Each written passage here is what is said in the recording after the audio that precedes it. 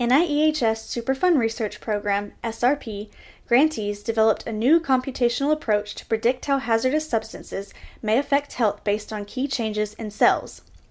Led by April Gu, Ph.D., of the Northeastern University Puerto Rico Testsite for Exploring Contamination Threats, PROTECT, SRP Center, researchers used machine learning and advanced algorithms to link biological changes from high-throughput cell studies with health outcomes observed in animal studies.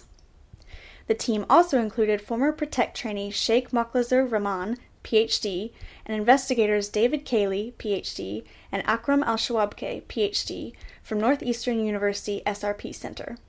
By identifying and prioritizing a few key biomarkers, the team aimed to reduce complexity in traditional toxicity screening methods, which are costly and time-consuming.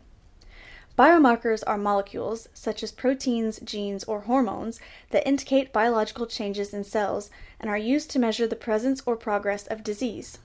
Researchers conducted 2 case studies to test whether their identified biomarkers could predict health outcomes. The first focused on biomarkers of cancer in rodents, and the second looked at genetic toxicity in bacteria.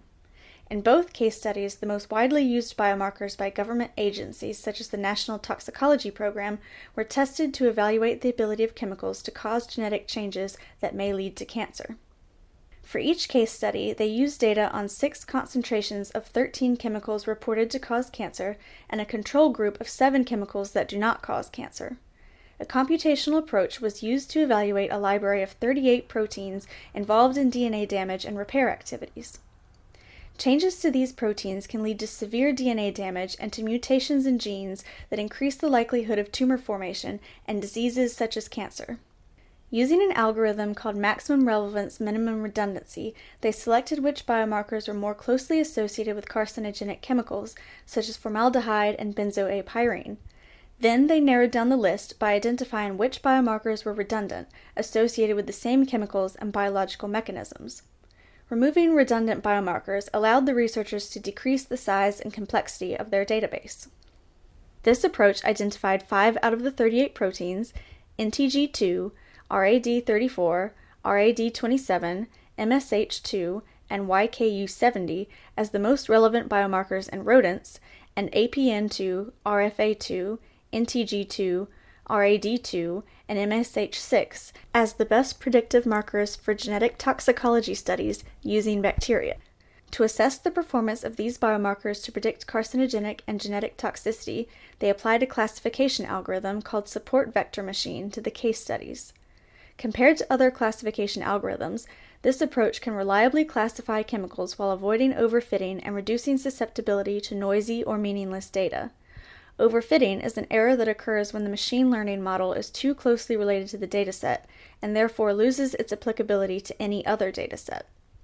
Using only the top 5 biomarkers, the team reported 76% accuracy in classifying and predicting chemicals that cause cancer in rodents, and 70% accuracy in predicting genetic toxicity in bacteria.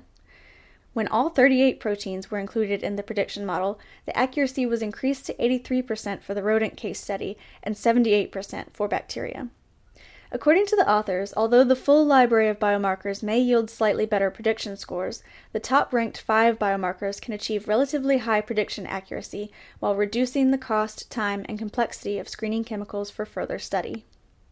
Their findings have important implications for achieving the goals of the Tox21 initiative, a federal collaboration that is developing alternative non-animal methods to quickly and efficiently test thousands of chemicals for potential health effects. If you'd like to learn more about this research, visit the Superfund Research Program website at niehs.nih.gov/SRP. From there, click on the research brief title under the banner and refer to the additional information listed under the research brief.